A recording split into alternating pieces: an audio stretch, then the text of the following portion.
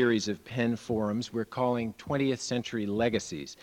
I think most of you know that Penn is a fellowship of 2,600 writers who work together to advance the cause of literature and defend free expression and to promote literacy. Because I think of Penn as a kind of quirky and sometimes irascible family of authors, I think it's especially appropriate that our new series sets out to explore the mysterious, almost filial intimacy that often exists between writers and their slightly elder literary relatives. We've invited notable contemporary authors to talk about a 20th century master who has been important for them, who has influenced or sometimes even exasperated them into becoming the writers that they are. After tonight's, I think, very auspicious start, we're planning an additional 5 evenings and 10 writers over the next year and a half. Writers and dates will be announced, but I'm happy to tell you that they will include the Irish poet Paul Muldoon on Robert Frost, Julian Barnes on Ford Madox Ford, and Cynthia Ozick on Franz Kafka. If you would like to be on a mailing list for this and for other Penn Forum programs, and we have a very interesting and stimulating program planned for the balance of this year in a variety of other areas, please fill out and drop off the card that I think's been given to many of you, and somebody could hand you one if you didn't get one, and drop it off in the boxes that are set up at the back for that purpose. The idea for Legacies was the brainchild of our moderator and the series curator, Bradford Morrow. Brad is the author of 4 novels, Come Sunday, The Almanac Branch, which was nominated for the Penn Faulkner Award, Trinity Fields, which was a Los Angeles Times Book Prize finalist, and Giovanni's Gift, as well as a collection of prose poems, a bestiary. He's the founding editor of Conjunctions, which since 1981 has published more than 750 writers and artists, and may be the most acclaimed literary journal being published today. Brad is now completing a new novel, The Prague Sonatas, as well as the 2nd volume of his Trinity Fields series, Ariel. He also teaches at Bard College, where he is professor of literature and Bard Center fellow. I'd also like to say on a personal note that Brad may be the first writer I met after arriving in New York 4 months ago, and this was my very great good fortune. His warm welcome and the elan and enthusiasm that he brings to chairing Penn Forums and in launching this series have been a new executive director's dream. It's my particular pleasure to introduce Brad Morrow.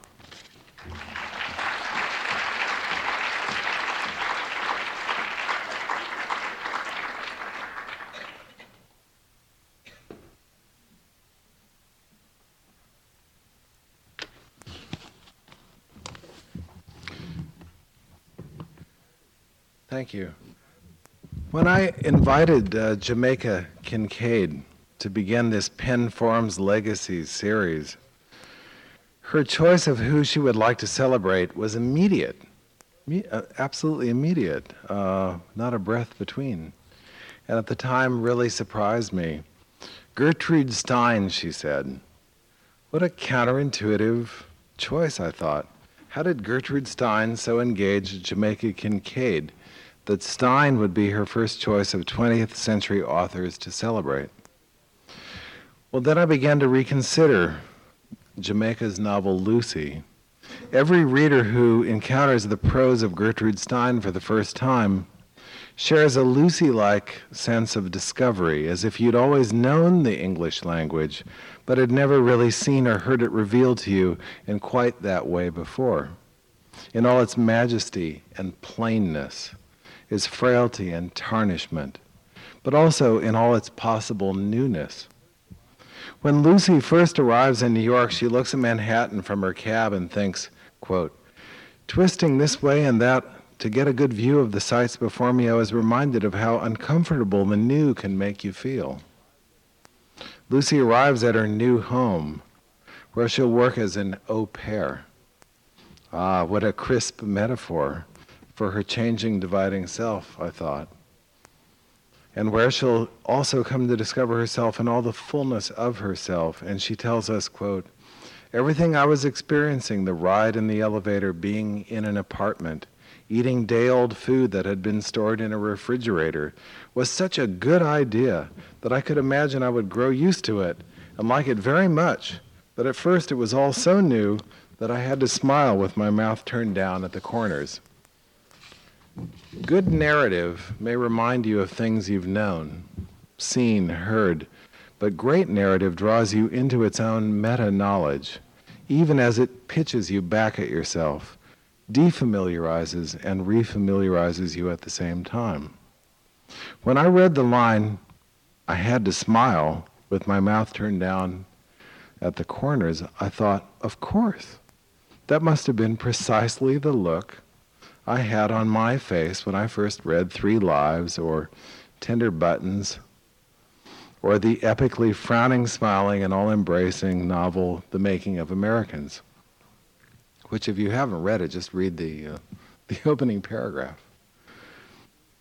The community that is Jamaica Kincaid and Gertrude Stein was becoming clearer. Listen to the sentence written by one of the 2 writers. That morning, the morning of my first day, the morning that followed my first night, was a stormy morning. Apparently simple, but not so simple. There are the overtones of morning and mourning, that is daybreak and grieving. There are the rhythmic purities that underscore the newness of that night, that particular day. Now a sentence by the other.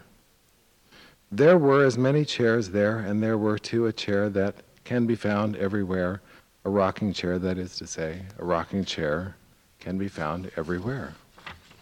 The legacy, the friendship, if you will, had dawned on me. One of these quotes is from Lucy by Jamaica Kincaid, of course. The other is from Gertrude Stein's Lucy Church Amiably.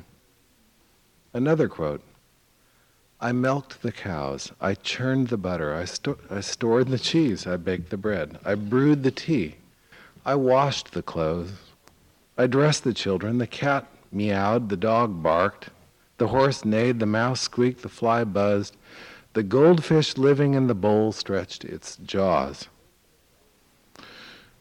Well, the repetition and spare clarities of each verb, each chore, connected to its venerable, age-old noun and true yield, bread baked, butter churned, milked cows, renders as a product of the unexpected process of its very cataloging and the goldfish that breaks the pattern, renders the words fresh, vivacious, newly minted. Every word was once a poem, as Emerson nicely phrased that fundamental idea. Gertrude Stein understood that principle at the beginning of the century, just as Jamaica Kincaid understands it too. But now I could fairly ask myself and you, were those, and I'm sounding like Gertrude Stein, but now I could fairly ask myself and you, sorry, were those words just now that made up a sequence of little individuated poems written by Jamaica Kincaid or Gertrude Stein? Were they the words of Jamaica Kincaid, who left Antigua and writes about home as a universal place from her other home here in America, or Gertrude Stein, who left America, having said famously, actually she said it after she left, but there's no there, at least speaking of Oakland, California, left America to write about it as a universal place from her adopted Paris. Kincaid, like Stein, is a profound and eloquent explorer of what it means to be an individual in society, what migrancy means, what is the meaning of identity within the context of family, and who we are in relation to how we act toward those around us. Both are interested in the destinies we create for ourselves by the sum of choices we make, sometimes sad ones, such as what Kincaid so articulately evoked in My Brother, her dark memoir about her brother who died of AIDS, a young man whose, quote, face was sharp like a carving, like an image embossed on an emblem, a face full of deep suffering, beyond regrets or pleadings for a second chance. It was the face of someone who had lived in extremes, sometimes a saint, sometimes a sinner. And like Stein, whose autobiography of Alice B. Toklas meant to delineate a paradoxically equal portions the not very pseudonymous autobiographer and her alter ego, Jamaica Kincaid produced a spectacular fictional contemplation about how we invent ourselves, our pasts and future histories, in her novel, The Autobiography of My Mother, a narrative that weighs the concepts of what might have been and what seem to be on scales of experience that are made above all of words. A novel, yes, about longing, fear, love, family, but also about the mysterious way in which language can capture its own truths in all its ineffabilities, such as in this sentence composed by a narrator who chose not even to utter her first words until she was 4 years old. And I spoke with her on the phone the other day, or her namesake. Quote, "To that period of time called day I profess an indifference. Such a thing is a vanity, but known only to me. All that is impersonal I have made personal. Since I do not matter, I do not long to matter, but I matter anyway." Jamaica Kincaid's brilliant achievement is to understand that the resolution and objective of any journey is not its destination, but the journey itself and the process of passage. The fact that discovery of identity, history, social character comes as the result of thinking against and thinking with language is characteristic in Kincaid's work, Jamaica's work. This is true of Gertrude Stein's, in very different but strikingly familiar, as in familial or family body of works. A final sample of what I saw was beginning to make perfect sense, that of Jamaica's choice to honor Gertrude Stein tonight. Quote, "4 saints are never 3. 3 saints are never 4. 4 saints are never left altogether. 3 saints are never idle. 4 saints are leave it to me. 3 saints when this you see. Begin 3 saints. Begin 4 saints. 2 and 2 saints. 1 and 3 saints. In place. One should it. Easily saints. Very well saints. Have saints. Said saints. As said saints. And not annoy. Anoint. Choice. Fortunately, we don't have to choose. Tonight we have them both. The author of 4 Saints in 3 Acts, Gertrude Stein, and the author of The Autobiography of My Mother, Annie John, My Brother, and other books, including At the Bottom of the River, where you can read the rest of that lilting, lovely story, The Letter from Home, which I just adore. I milk the cows, I churn the butter, by the saintly, splendid Jamaica Kincaid. Thank you.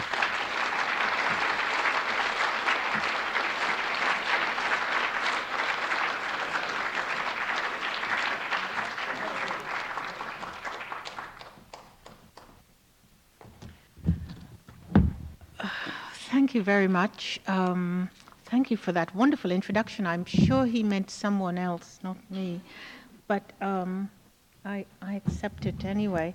Too many things to say, and I'm just going to pretend I'm talking to you on the telephone and not in an auditorium.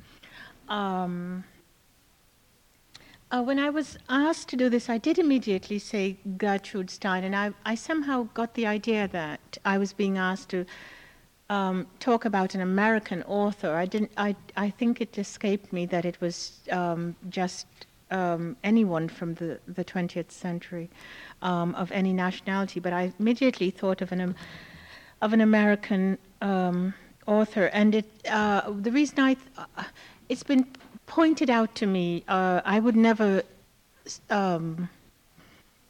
want to embarrass poor Gertrude Stein by saying she's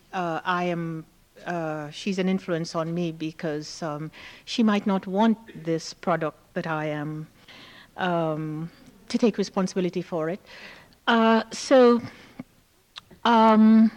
But it's been pointed out to me or asked, I've been asked if this is an influence, and I at first puzzled, was puzzled by it, but could see. Then eventually, when I knew more about her background, I could see how that might be so. She is one of the few American authors I actually understand, who's not a contemporary. And I say this, I'm very grateful for American authors, but I, on the whole, understand America through history, not through its novels. For instance, I don't really understand, I have to say, I don't understand Moby Dick at all. And I would even go further and say about Ernest Hemingway and F. Scott Fitzgerald that I not only don't understand it, I don't like it. But then I understand and read voraciously Thomas Jefferson or Frederick Douglass, but I don't understand Richard Wright, but I understand Invisible Man, but as I say, not The Great Gatsby. I'm just going to go through all the things. I understand Harriet Jacobs. Lot of things about America through its American literature I do not understand. But if I read American history, then I understand America. It's just, I don't think there's anything, I hope you won't be too hard on me for that, or it's just the way I am. On the other hand, I understand George Eliot or any of the Brontes very well. It's just, but even more so, I would understand, Shakespeare or something much more than I would even understand Dickens. Anyway, it's just my literary heritage. I seem to be causing an unexpected disturbance. There's something, never mind. Just to explain how I come to all this to you. So when I said Gertrude Stein, it's really, she's an American author I understand instinctively without thinking for a minute that there could be any resemblance. But after thinking about it, the more people would say something like, in her Steinian prose, I began to think, well, what exactly do I have in what exactly would be, why would this matter to me? Why would this writer matter to me? Why would people see a similarity? And the strange thing, strange I'm sure to her if I were to point this out, because I can find no real reference in her writing to this. I came to see that because she was Jewish, she must have been influenced in some way by the Hebrew Bible. And I know that I am very influenced by the portion of the Bible that's called the Old Testament, that I read it obsessively as a child. It was sometimes the only thing I had to read, and read that part called the Old Testament more than the New Testament, because the New Testament, and I thought this when I was 11 years old, was full of different versions, and then it had the obnoxious Paul, and I never liked him, and the letters to the Corinthians were always so harsh and so on. So I'd always skip to the book of Revelations, which I would read again and again because it made me scared, and I would hide after I'd read it. I was sure the world was coming to an end. But I could see that if there is an influence on me, if there is an influence I can claim and recognize and say clearly, it would be the Bible. And I suppose the reason I can say it clearly is because, as far as I know, all the authors for the Bible are dead, and in any case are very generous and wouldn't mind me.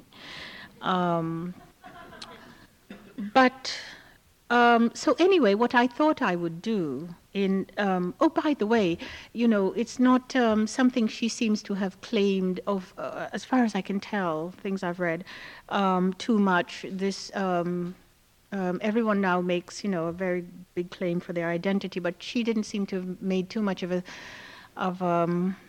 claim on her being Jewish. In fact, much to my horror, she refused to leave, or not refused, but avoided leaving France during the Second World War, and seemed somehow not to have noticed that she was in particular danger because she was Jewish. I can't find any reference to it, and I'm sure there is. I'm just too ignorant to have found it. Anyway, what I thought I would do is I would read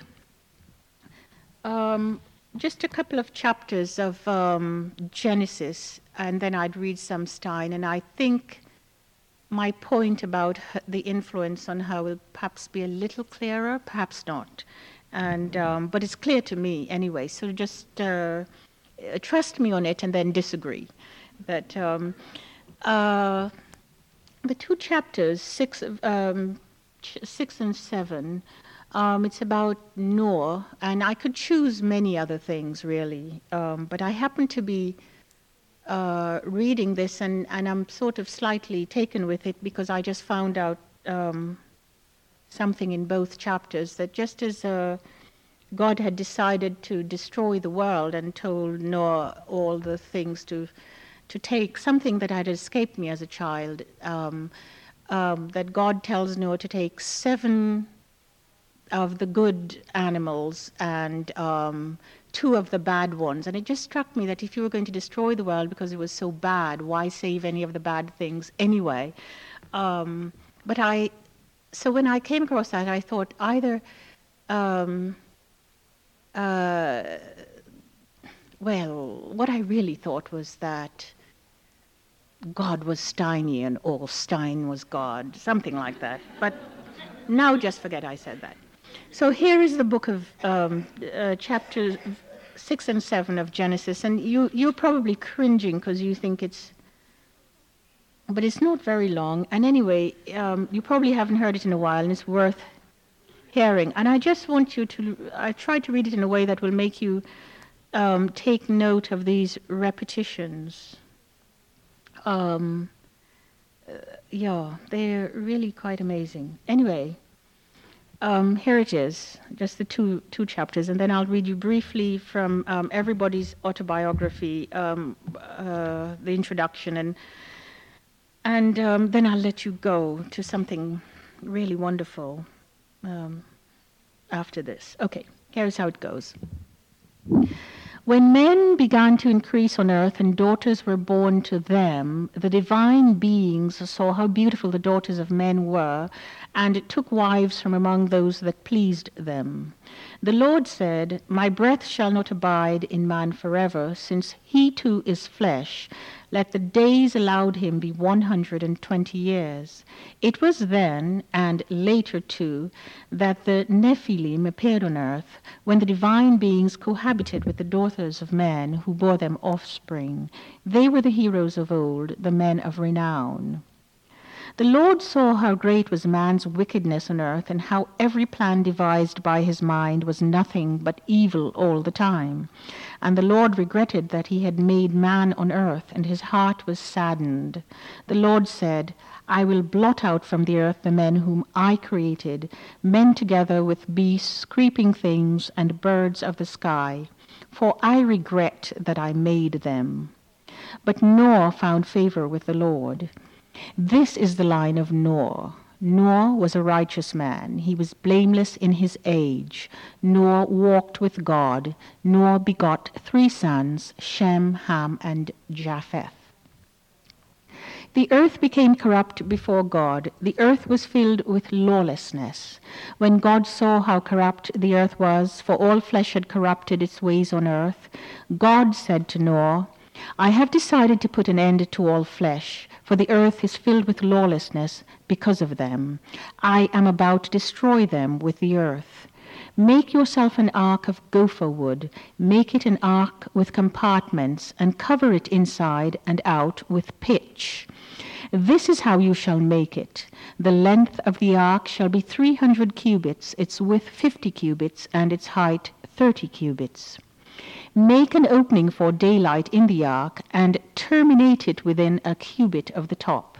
Put the entrance to the ark in its side. Make it with bottom, second, and third decks. For my part, I am about to bring the flood, waters upon the earth, to destroy all flesh under the sky in which there is breath of life. Everything on earth shall perish. But I will establish my covenant with you, and you shall enter the ark with your sons, your wife, and your sons' wives. And of all that lives, of all flesh, you shall take 2 of each into the ark to keep alive with you. They shall be male and female, from birds of every kind, cattle of every kind of creeping thing on earth. 2 of each shall come to you to stay alive. For your part, take of everything that is eaten and store it away to serve as food for you and for them. Nor did so, just as God commanded him. So he did. Then the Lord said to Noah, Go into the ark with all your household, for you alone have I found righteous before me in this generation. Of every clean animal you shall take 7 pairs, male and their mates. And of every animal that is not clean, 2, a male and its mate. Of the birds of the sky also 7 pairs, male and female, to keep seed alive upon all the earth. For in 7 days' time I will make it rain upon the earth 40 days and 40 nights, and I will blot out from the earth all existence that I created. And Noah did just as the Lord commanded him. Noah was 600 years old when the flood came, waters upon the earth.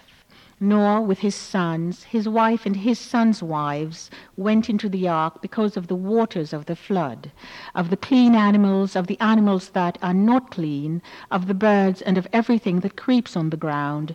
2 of each, male and female, came to Noah into the ark, as God had commanded Noah, and on the 7th day the waters of the flood came upon the earth.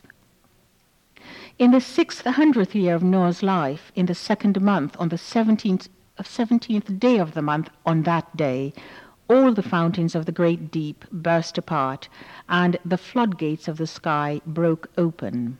The rain fell on the earth 40 days and 40 nights. That same day Noah and Noah's sons, Shem, Ham, and Japheth, went into the ark with Noah's wife and the 3 wives of his sons, they and all beasts of every kind, all cattle of every kind, all creatures of every kind that creep on the earth, and all birds of every kind, every bird, every winged thing. They came to Noah into the ark, 2 each of all flesh in which there was breath of life. Thus they that entered comprised male and female of all flesh, as God had commanded him, and the Lord shut him in. The flood continued 40 days on the earth, and the waters increased and raised the ark so that it rose above the earth.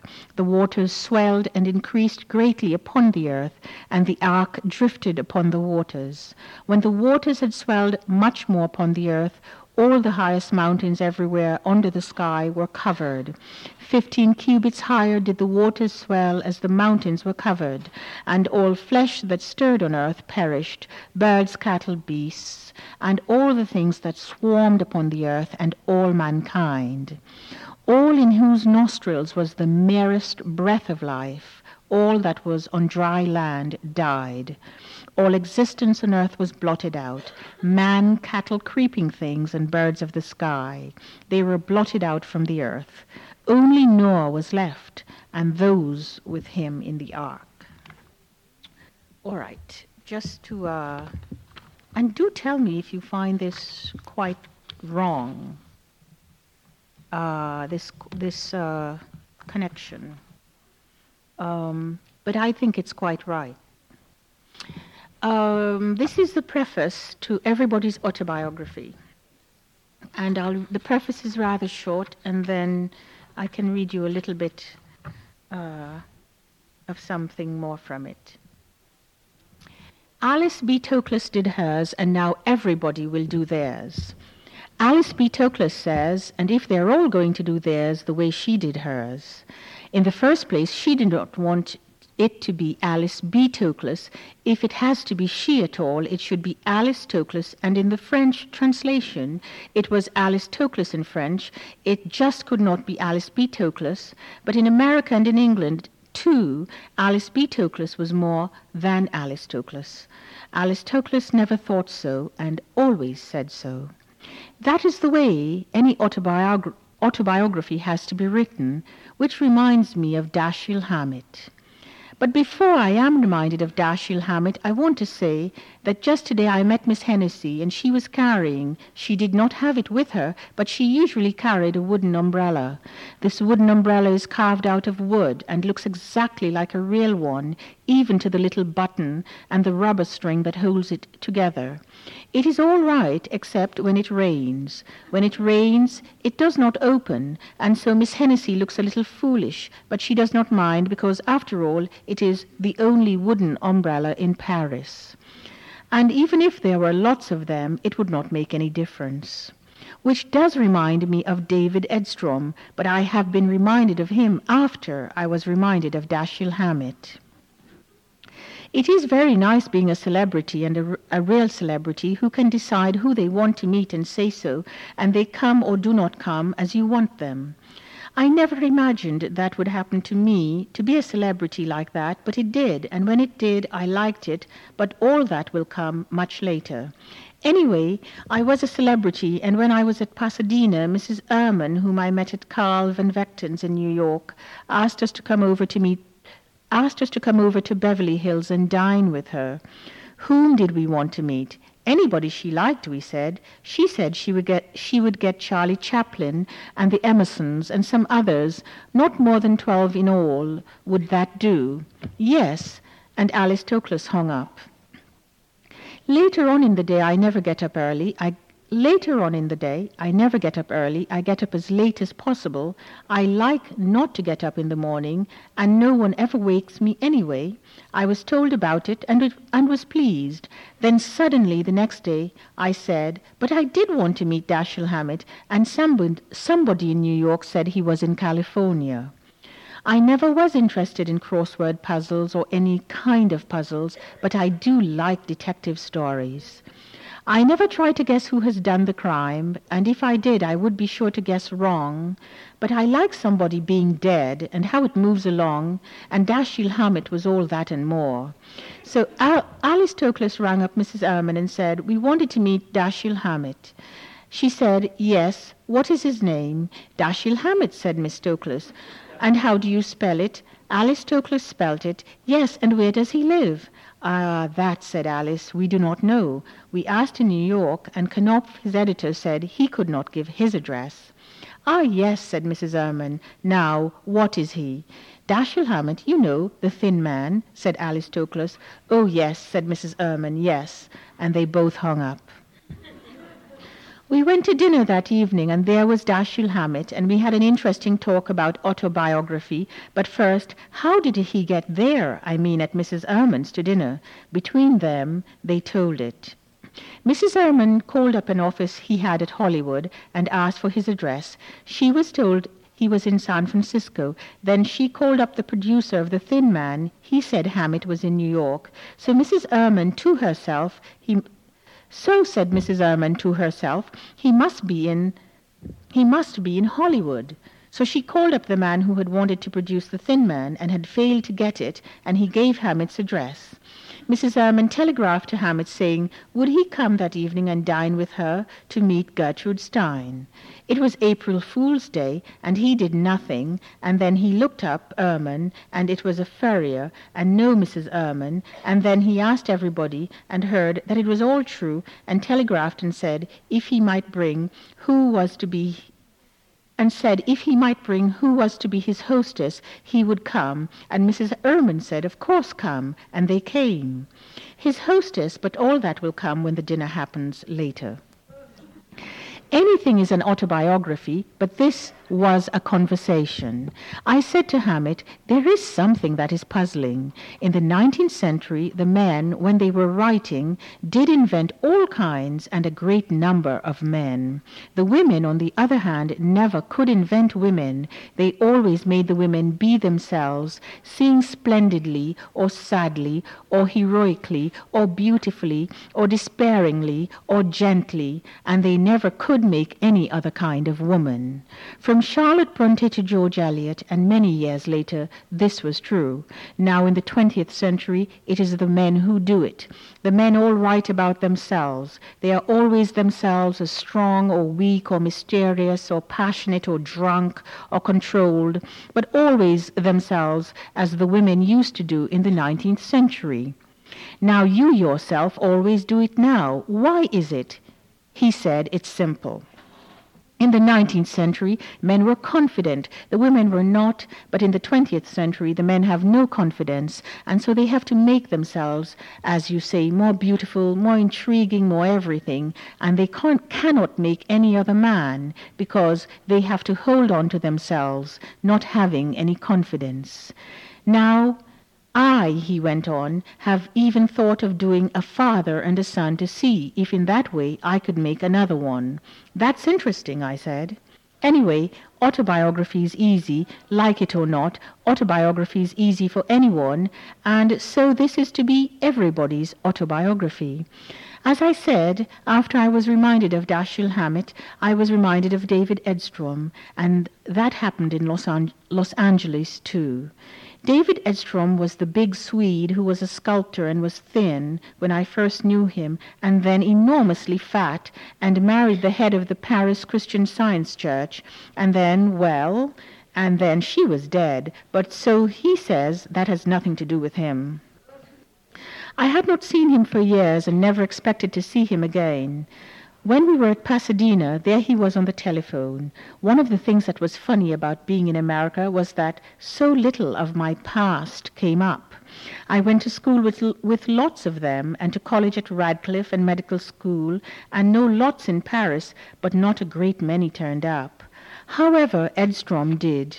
He telephoned and said, "Will you come?" We came. He was as fat as ever, a little older, and now was doing a statue of some benefactor. Was it Jenny Lind, or Grace Darling, or Florence Nightingale? Well, anyway, he wanted us to be photographed together. Being photographed together reminds me of another one. However, we were not photographed together, but what reminded me of David Edstrom was that he used to complain so that I liked everybody in character. In those comparatively young days I did. I thought everybody had a character, and I knew it, and I liked them to be in character. Now, well, they are in character, I suppose so, but I would like it just as well if they were not anyway. If they are, or if they are not, is not exciting to me now. Anything that is quite enough if it is. What is it Helen says, our old servant who has come back to us? There is too much of nothing, or there is never enough of anything. Well, anyway, being photographed together reminds me of another thing, and then Chapter 1 will begin. In New York, a great many places wanted us to come. That was natural enough, but we did not go. We did not go at all, because in that way it was easy to say so, but Alice Toklas felt that when the women writers asked us to tea, we had to go. She feels that way from time to time, so she said yes, we would come. Max White and Lindley Hubble had come to see us, and we took them along. Lindley Hubble had been for many years a comfort to me. He read all I wrote, and he always told me so warmly that he had. I had thought that he would be a tallish, pale, and sympathetic New Englander. Not at all. He was short and dark and neat and firm, and he attends to all the maps in the Astor Library. Well, however, we went to tea, and there were a good many writers and others there. I drifted around, and then I saw a short little woman with a large head, and there were curls, but I did not notice them. We were asked to meet each other, Mary Pickford and I. She said she wished she knew more French, and I said I talked it all right, but I never read it, and I did not care about it as a written language. She said she did wish she did know more French, And then, I do not quite know how it happened, she said, and suppose we should be photographed together? Wonderful idea, I said. We were by this time standing near a couch where Belle Green was seated. I had never met Belle Green before, although everybody I knew her. It is funny about meeting and not meeting, not that it makes any difference if you don't if you do you do? Nathalie Barney was just telling me that her mother often asked her to come in and meet Whistler. Even if you do not care about his pictures, he will amuse you, she said, but Nathalie Barney was always busy writing a letter whenever her mother happened to ask her, and so she never met him. Mary Pickford said it would be easy to get the journal photographer to come over. Yes, I will telephone, said someone, rushing off. Yes, I said it would be wonderful. We might be taken, shaking hands. You are not going to do it, said Belle Green excitedly behind me. Of course I'm going to, I said. Nothing would please me better, of course. Nothing would please me better, of course, we are said, I turning to Mary Pickford. Mary Pickford said, perhaps I will not be able to stay, and she began to back away. Oh, yes, you must, I said. It will not be long now. No, no, she said, I think I had better not, and she melted away. I knew you would not do it, said Belle Green behind me, and then I asked everyone, because I was interested, just what it was that went on inside Mary Pickford. It was her idea, and then when I was enthusiastic, she melted away. They all said that what she thought was, if I were enthusiastic, it meant that I thought that it would do me more good than it would do her, and so she melted away. Or others said perhaps, after all, it would not be good for her audiences that we should be photographed together.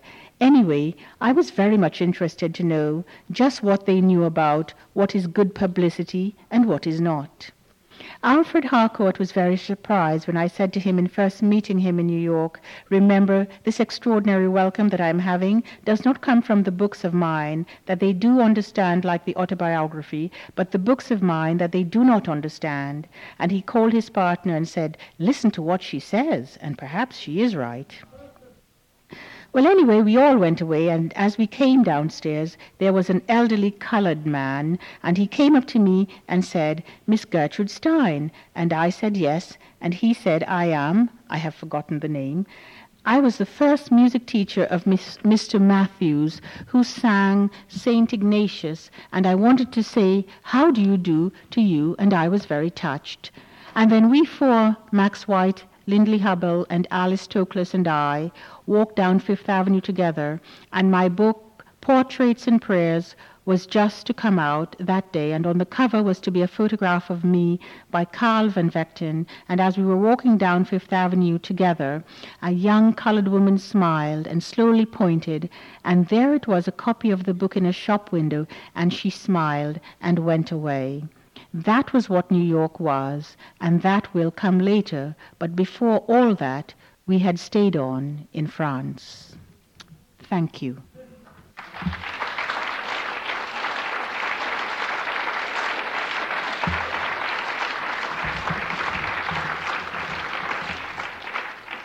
I think that will be, I'll just let that go. And Mr. Gass, thanks again.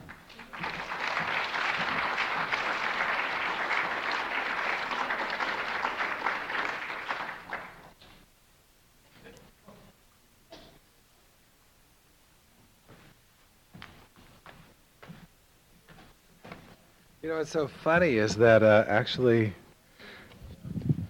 Hemingway claimed the Bible for himself, didn't he, Bill? And Hemingway said his greatest influence, if I'm not mistaken, was the King James Bible, 1611.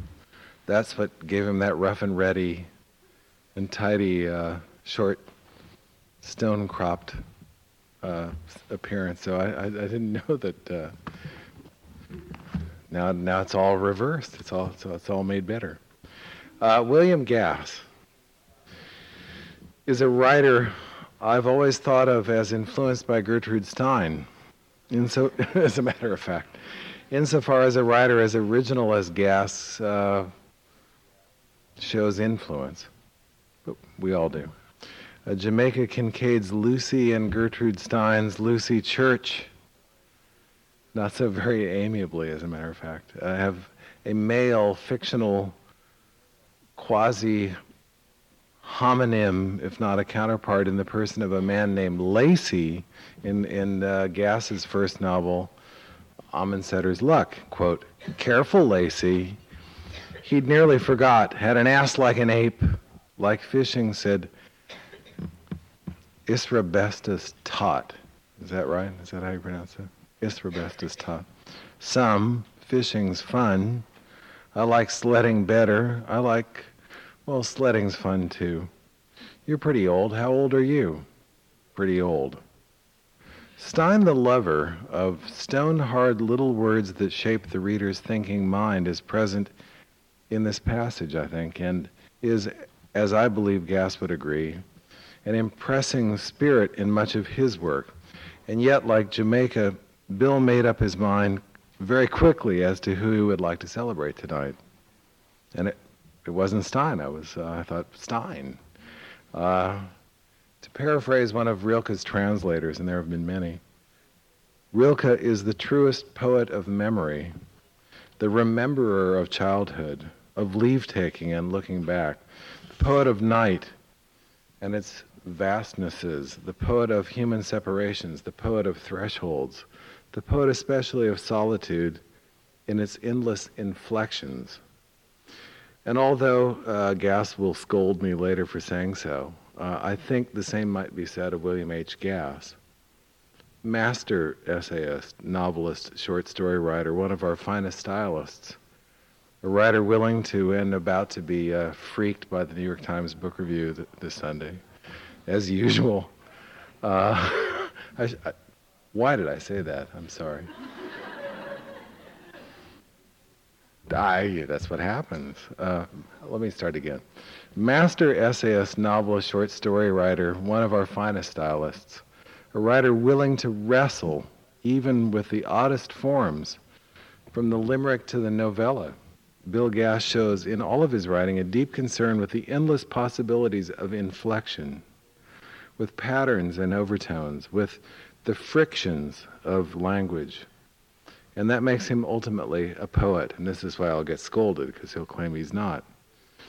And his own poetry of memory, childhood, human solitudes, of triumph and failure, of guilt, spiritual dislocation, all conjured with singular lushness of language, brings Rilke, whom Gass has been reading and translating for years, to mind.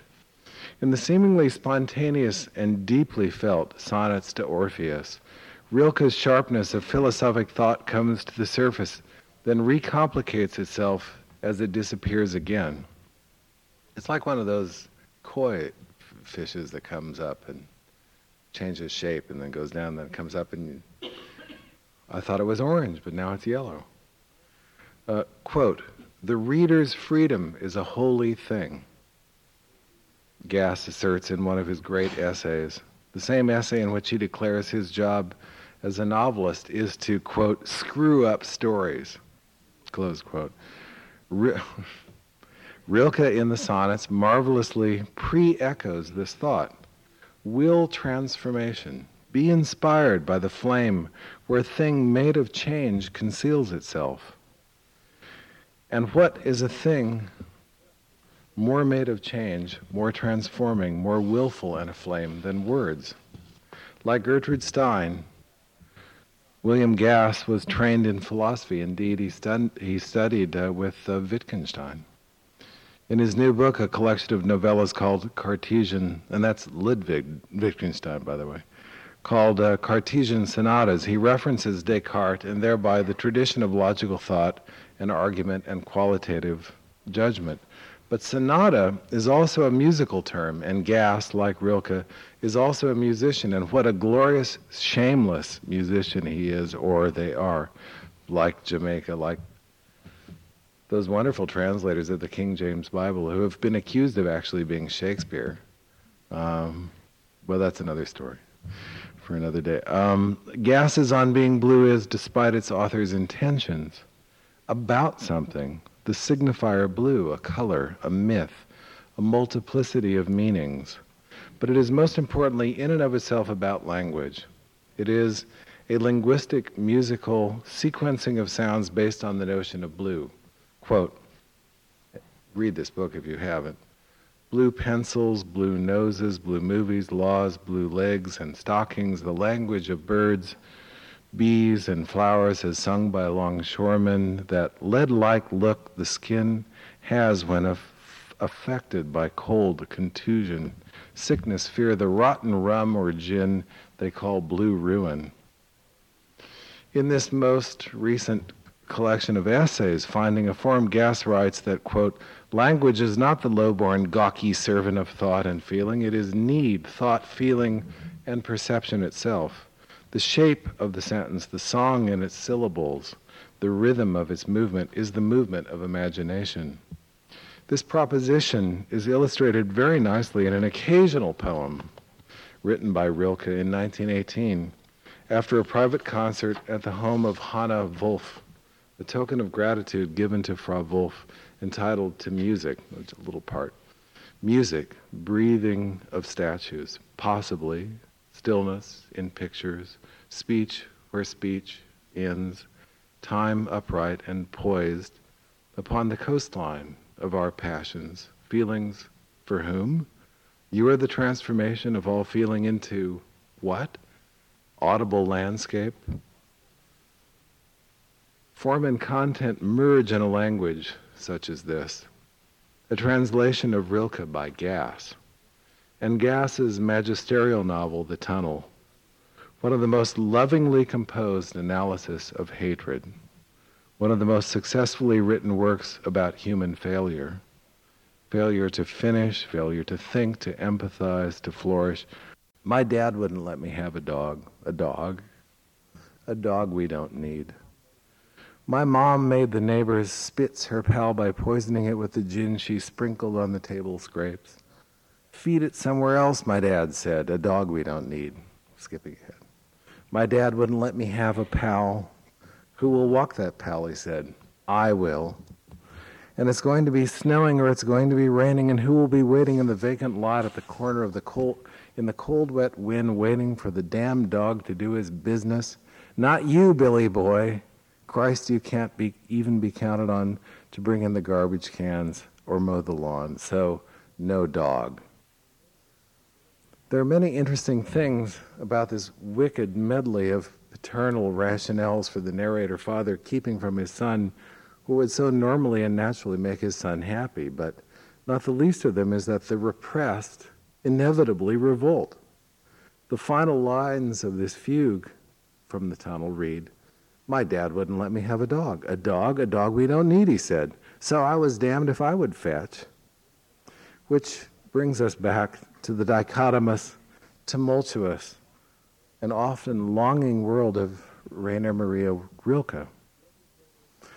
Rilke's universe is both vast and microcosmic, hopeful and diametric and rebellious as Billy Boys.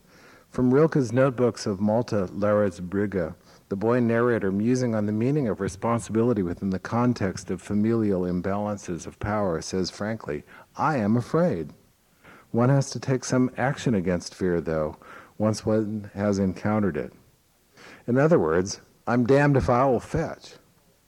Rilke's so-called non-autobiographical but coincidentally very Rilke-like narrator of the genre-bending notebooks, like Rilke, Gass reinvents genre every chance he gets, goes on to write, when I think back to my home, where there is nobody left now, I imagine that formerly this must have been otherwise. The children had a little death within them, and the grown-ups a big one. Like Rilke, William Gass is a consummate chronicler of the emergent and elementary who encounter as they grow up the inexplicable, the soulful, and yes, dangerous adults who have exactingly prepared their annihilation. What is it that allows the individual any chance of survival against what Rilke's bragging idiot claims in the poetry cycle, The Voices, which is a very strange group of poems? When with confidence he assures us, quote, They don't stop me. They let me go. They say that nothing bad will happen. That's good, right? Well, one answer to this question is that Gass and Rilke share a fundamental belief. Again, in language, our most dangerous and precious gift. Just as in Rilke's poem about the act of reading, Der Lesende, we find ourselves, when reading a page of Gass, is often, quote, gazing into its lines as into faces whose looks grow dark from deep reflection. And the result of this process is that when now I lift my eyes from the book, nothing will seem alien. Gass, Rilke, Kincaid, Stein, we all participate in this unique and common everyday activity of reading, and never forget that reading is a form of writing that causes us to understand the world outside our individual windows, or, as with music, to activate the mystery of how language, when handled with care, causes, and I'm paraphrasing Rilke, what's within us to surround us the very way the most skillful horizon does, or the other side of the air, pure and immense. Even as Rilke so successfully voiced his work in so many different formal shapes and anatomies, so has Gass taken on old forms of the essay, novella, the story, the novel, and refashioned them to his own imaginative harmonies. In his essay, and I'm just about done, The Music of Prose, Gass wrote, quote, no prose can pretend to greatness if its music is not also great, if it does not indeed construct a surround of sound to house its meaning the way flesh was once felt to embody the soul, at least till the dismal day of the soul's eviction and the flesh's decay. A little excerpt from Rilke's Tell Us Poet reads, Tell us, poet, what do you do? I praise. But the dreadful, the monstrous, and their ways, how do you stand them, suffer it all? I praise. What chance have you in so many forms under each mask to speak a true phrase? I praise. William Gass.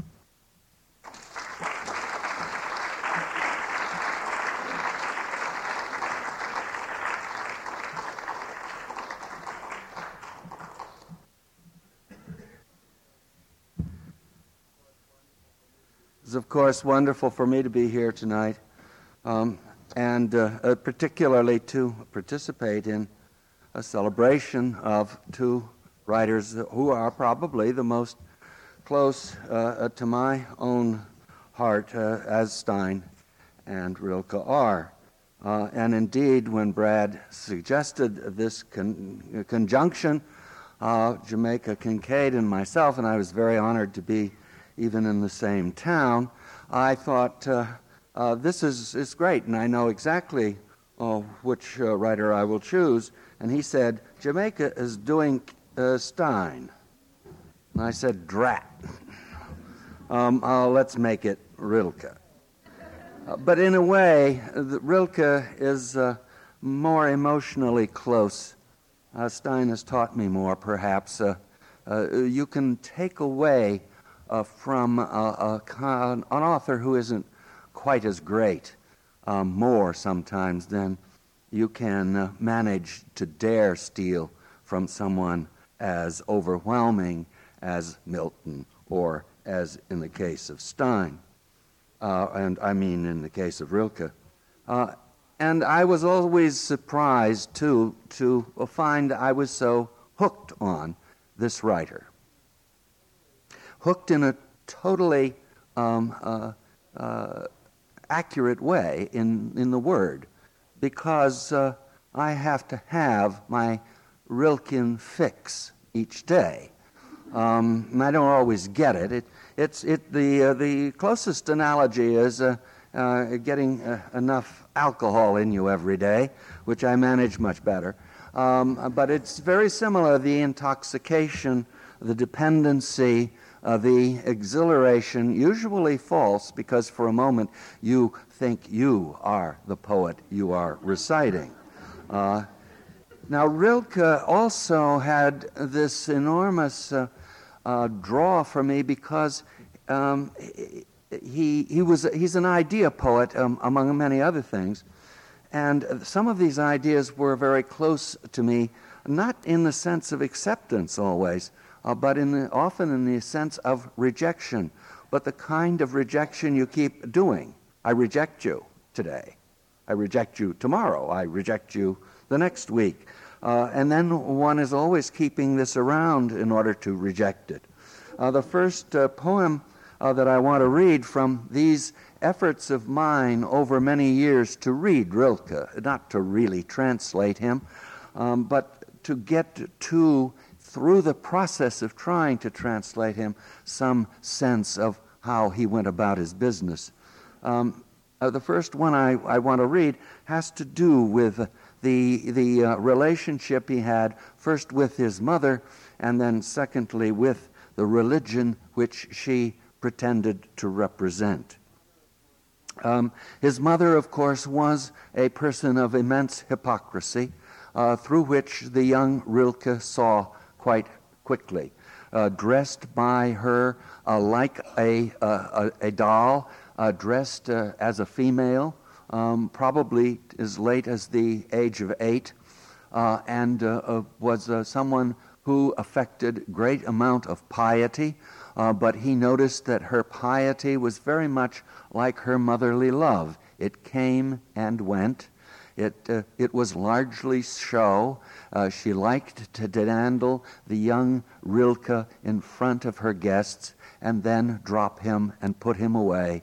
And, of course, he thought of himself very much as a doll, and his fondness, or rather his connection, his relationship to dolls and puppets, I'll touch on a little later. He is 20 years old when he writes this in a book called In Celebration of Myself. My mother spreads her presence at the feet of those poor saints hewn of heartwood. Mute, unmoving, and amazed, they stood behind the pews, so straight and complete. They neglected to thank her, too, for her fervently offered gift. The little dark her candles lift was all of her faith, they knew. Still, my mother gave, in a paper roll, these flowers with their fragile blooms, which she took from a bowl in our modest rooms, in the sight and longing of my soul. And throughout Rilke's work, we have the use of religious imagery by a poet who has departed from religion, and particularly from the faith of his mother. And so it has still got this enormous hold over him. And I, as an atheist from as early a period as I can possibly remember anything, keep returning, nevertheless, to religious imagery and religious characters. And so I was also drawn to Rilke's reuse in a pagan world of the religious imagery of his mother's religion. And one of the best examples I know of this is how he adapts a religious stance in order to celebrate a non-religious feeling. He is in love with Lou Salome, and he's going to write about her and his love for her, but in a book which is dedicated to the deity in effect, and which will be in the tone of a poem addressed to the deity, but it's, of course, to Lou. Put my eyes out, I can still see. Slam my ears shut, I can still hear. Walk without feet to where you were, and tongueless speak you into being. Snap off my arms, I'll hold you hard in my heart's longing like a fist. Halt that, my brain will do its beating, and if you set this mind of mine aflame, then on my blood I'll carry you away. When he arrives in Paris, and appropriately at a period very close to the turn of the century, to the arrival in Paris also of Gertrude Stein, Not only is he affected by Rodin, who he has ostensibly come to write about and whose secretary he, of course, becomes, and the lessons he learns from Rodin's method of work, if not the work itself, but he is also, just as Stein was, engaged not only in the discovery of the art immediately around him and artists immediately around him, but also the work of Cézanne and the writing of Flaubert. And these figures, too, were extraordinarily important to me in forming what I thought art ought to be. And in a way, the effect of these works of art was to people his consciousness with value when the world around him, in his loneliness and his poverty, seemed totally without value, or with negative value, as the opening pages of Malta Lored's Brigga are so eloquent in conveying. And this is a poem called Autumn Day, written in 1902, and I'm going through these poems roughly in the order in which they were written.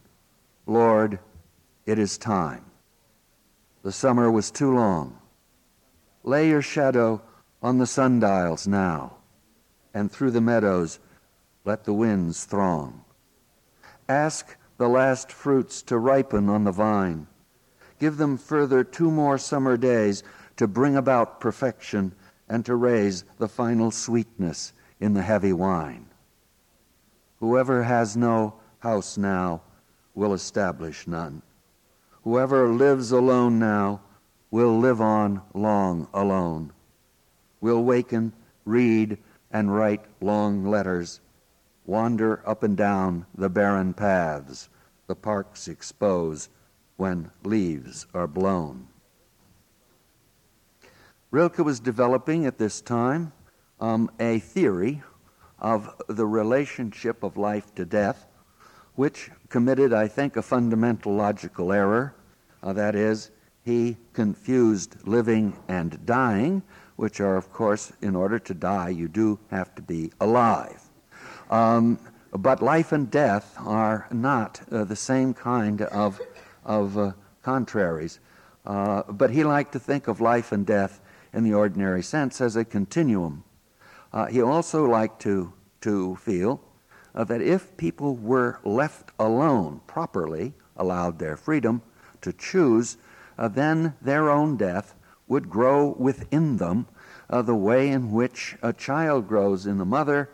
This, of course, had catastrophic results in his own life with some of his friends, but also as the fruit of their own existence.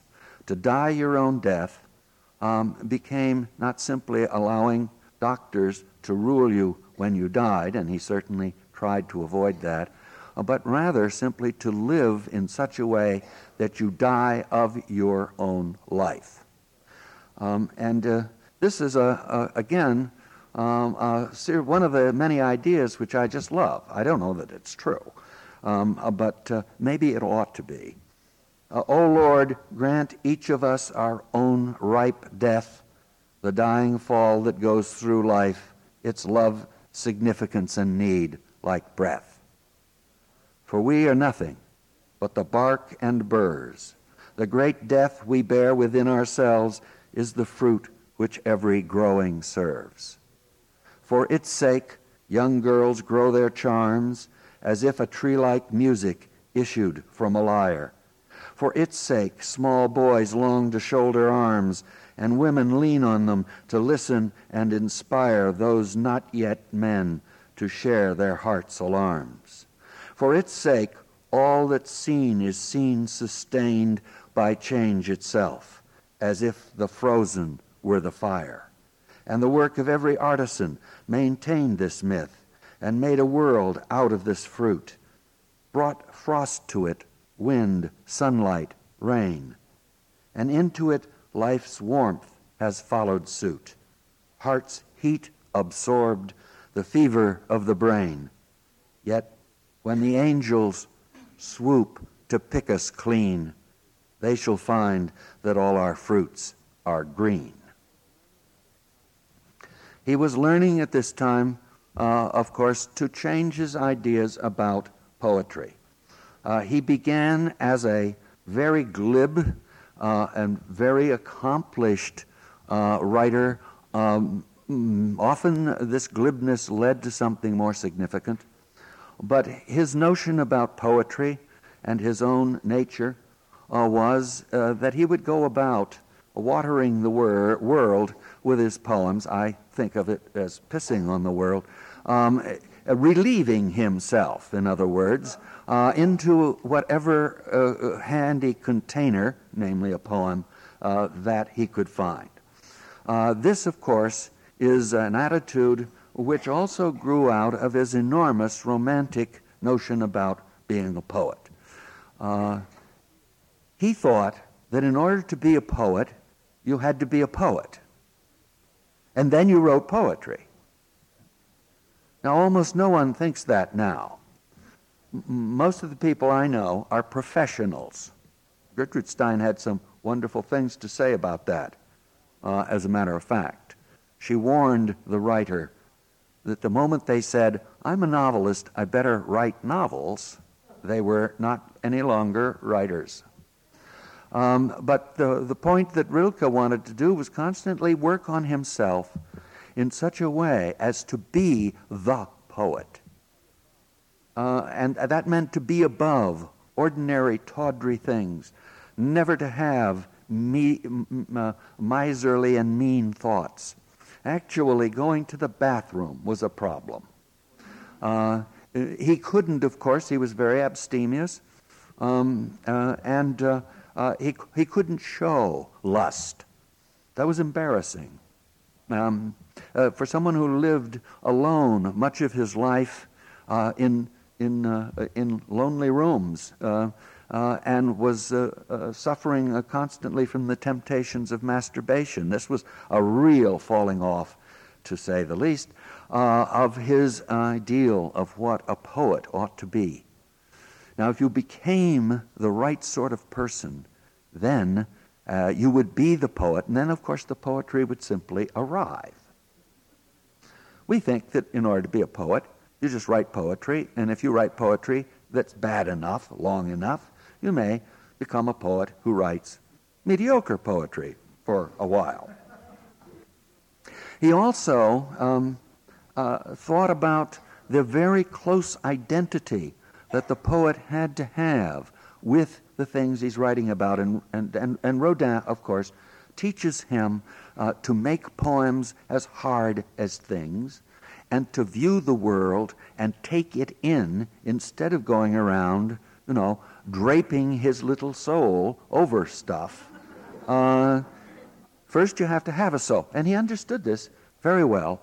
And he went through this agonizing period in Paris, observing, taking in, close scrutiny. This was, of course, helped by the great lessons of Cézanne and of Flaubert. And so he writes the thing poems, as they're called, and here is one of the most famous, The Panther. His gaze from the passing of the bars has grown so worn that it sees nothing anymore. There seem to be 1,000 bars before him, and beyond that 1,000, nothing of the world.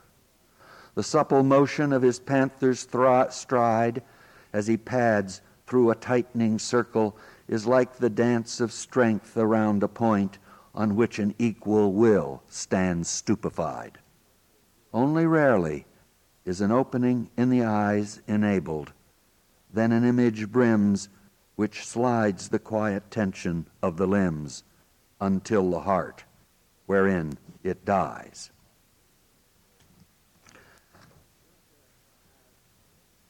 Rilke has, because in part of his relationship to his mother, a very strange, in a way, relation with women. It's hello, goodbye, or aloha. And he develops, partly out of rationalization, a theory which has a great deal to be said for it, I think, of non-possessive love. In Rilke's case, this often meant love by post.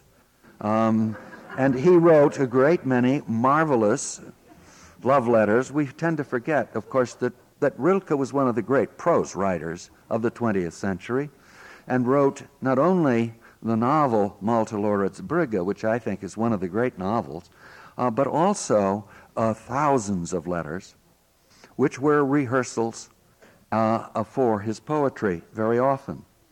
And in these letters which he sent, of course, to women of various aristocratic sorts, of course, they usually did have some status in the world, particularly a cottage that could be occupied by a poet during a certain part of the year.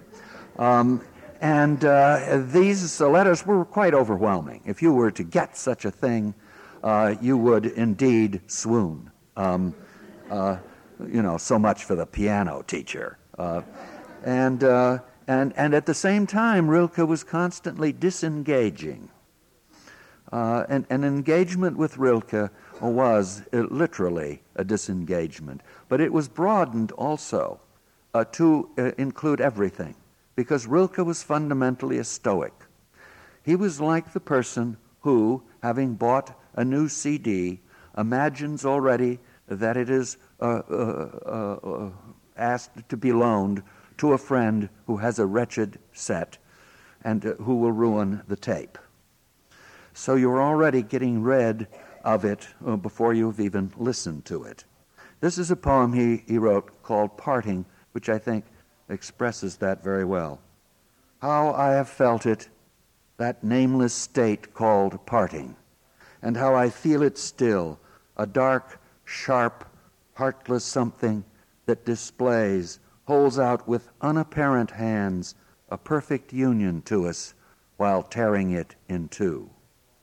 With what wide-open eyes I've watched whatever was, while calling to me, loosening its hold, remaining on the road behind as though all womankind, yet small and white and nothing more than this, a waving which has blown the hair beyond its brow, a slight continuous flutter, scarcely now explicable, perhaps the tremor of a plum tree, and the bough a startled cuckoo has set free.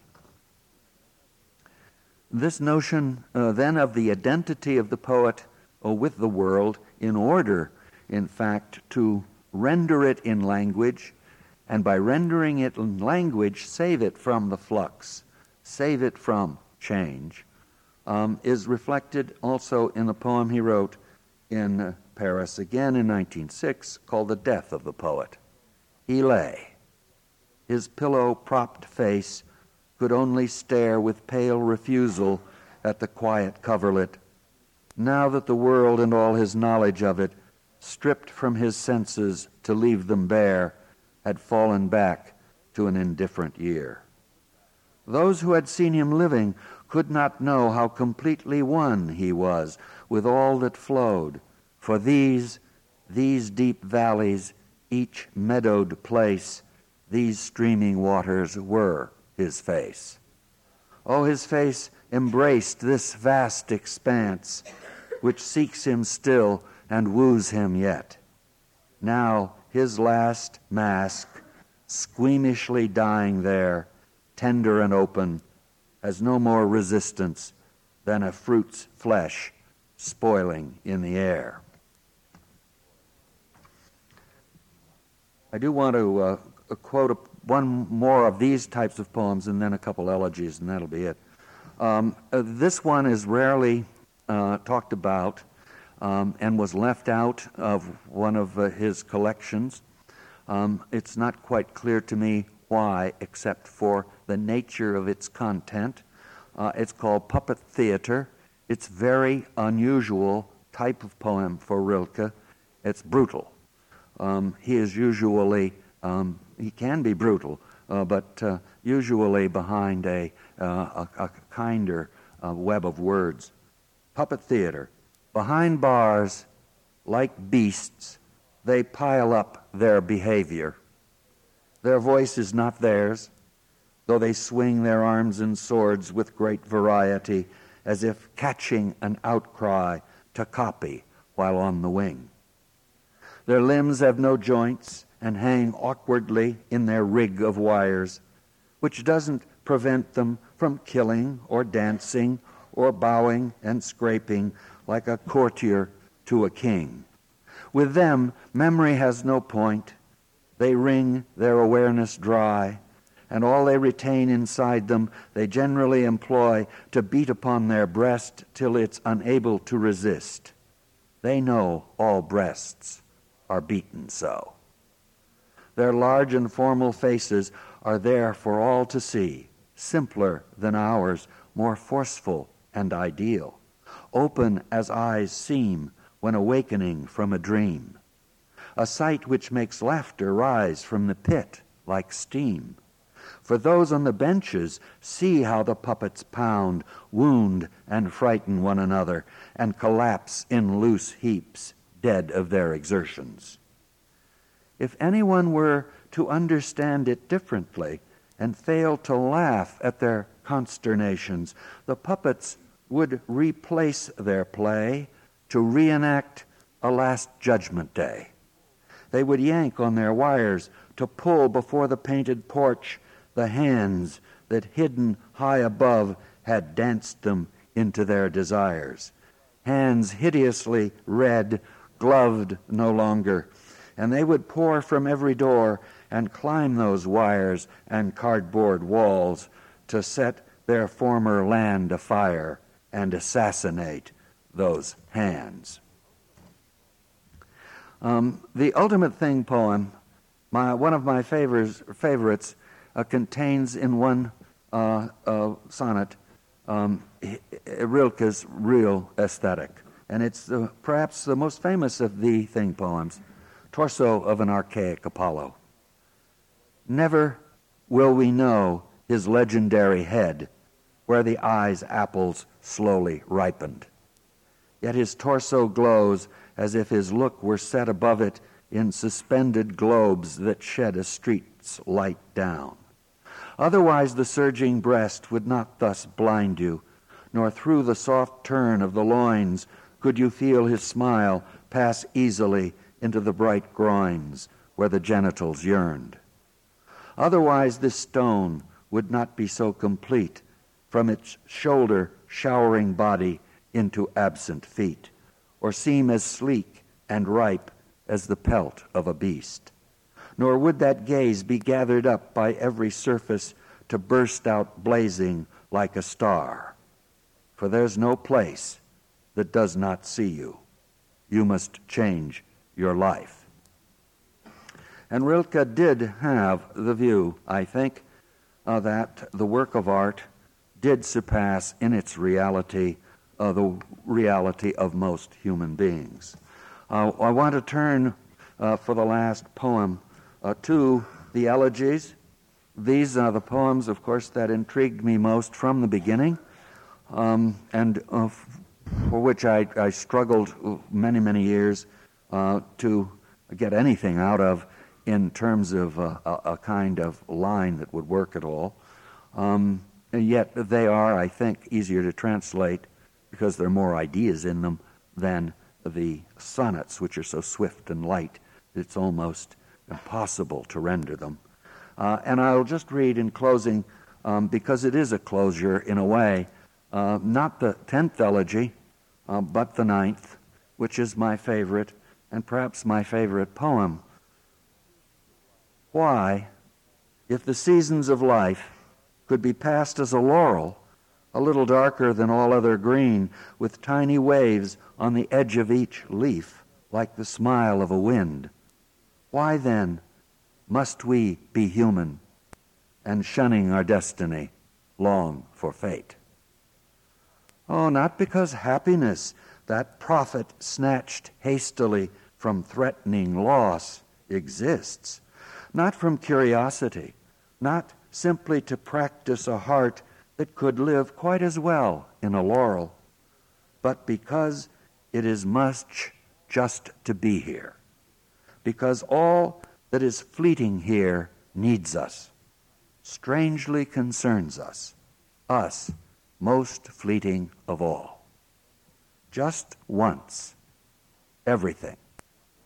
Only once and no more. And we as well, once, then never again. But this having been once, although only once, having been earthed, can it ever be canceled? And so we push ourselves on and pray to achieve it, to hold it in our simple hands, in our ever more crowded gaze, in our speechless heart. Pray to become it. To give it to someone? We'd rather keep it a keepsake forever. But to that other land, alas, what can be taken? Not our power of perceiving, learned here so slowly, nothing here that's happened. Nothing. But possibly suffering. Above all, the hardness of life and the long endurance of love. Holy, untellable things.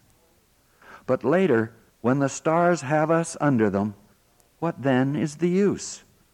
The stars are still better unspoken.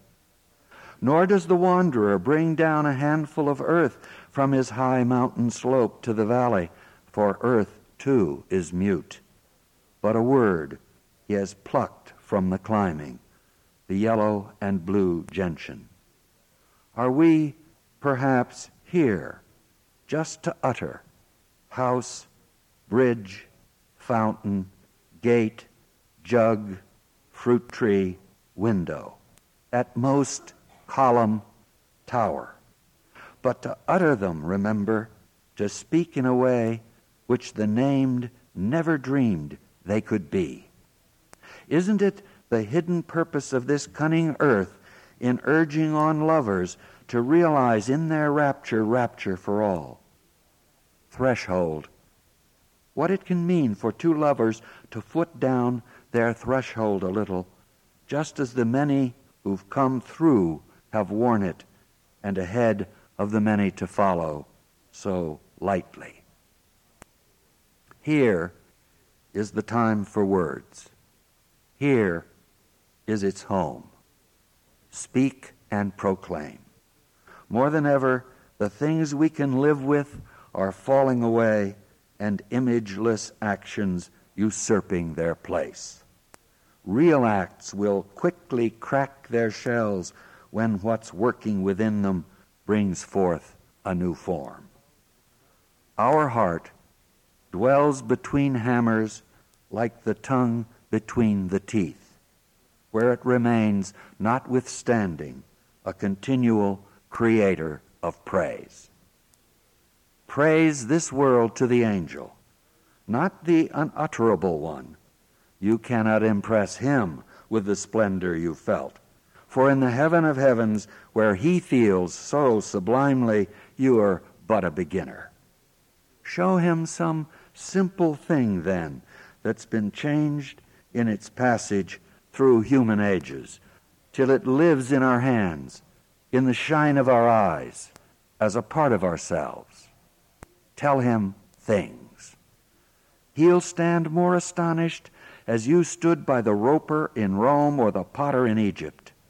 Show him how happy a thing can be, how innocent and ours, how even sorrow in the midst of lamenting is determined to alter, to serve as a thing or fade in a thing, to escape into beauty beyond violining. These things, whose life is a constant leaving, they know when you praise them. Transient, they trust us, the most transient, to come to their rescue. They wish us to alter them utterly within our invisible hearts into so endlessly us, whoever we may finally be. You earthly things, is this not what you want? To arise invisible in us? Is not your dream to be one day invisible? Earth, things, invisible. What if not this deep translation is your ardent aim? Earth, my loved one, I will. Believe me, you need no more of your springtimes to win me. Already one is more than my blood can endure. Beyond all the words I can speak, I am yours, as I've been from the beginning. Always you were right, and your holiest thoughts been of death, our most intimate friend. But look, I live. Oh, on what? Neither childhood nor future grows less. Abundant existence wells up in my heart. Thank you.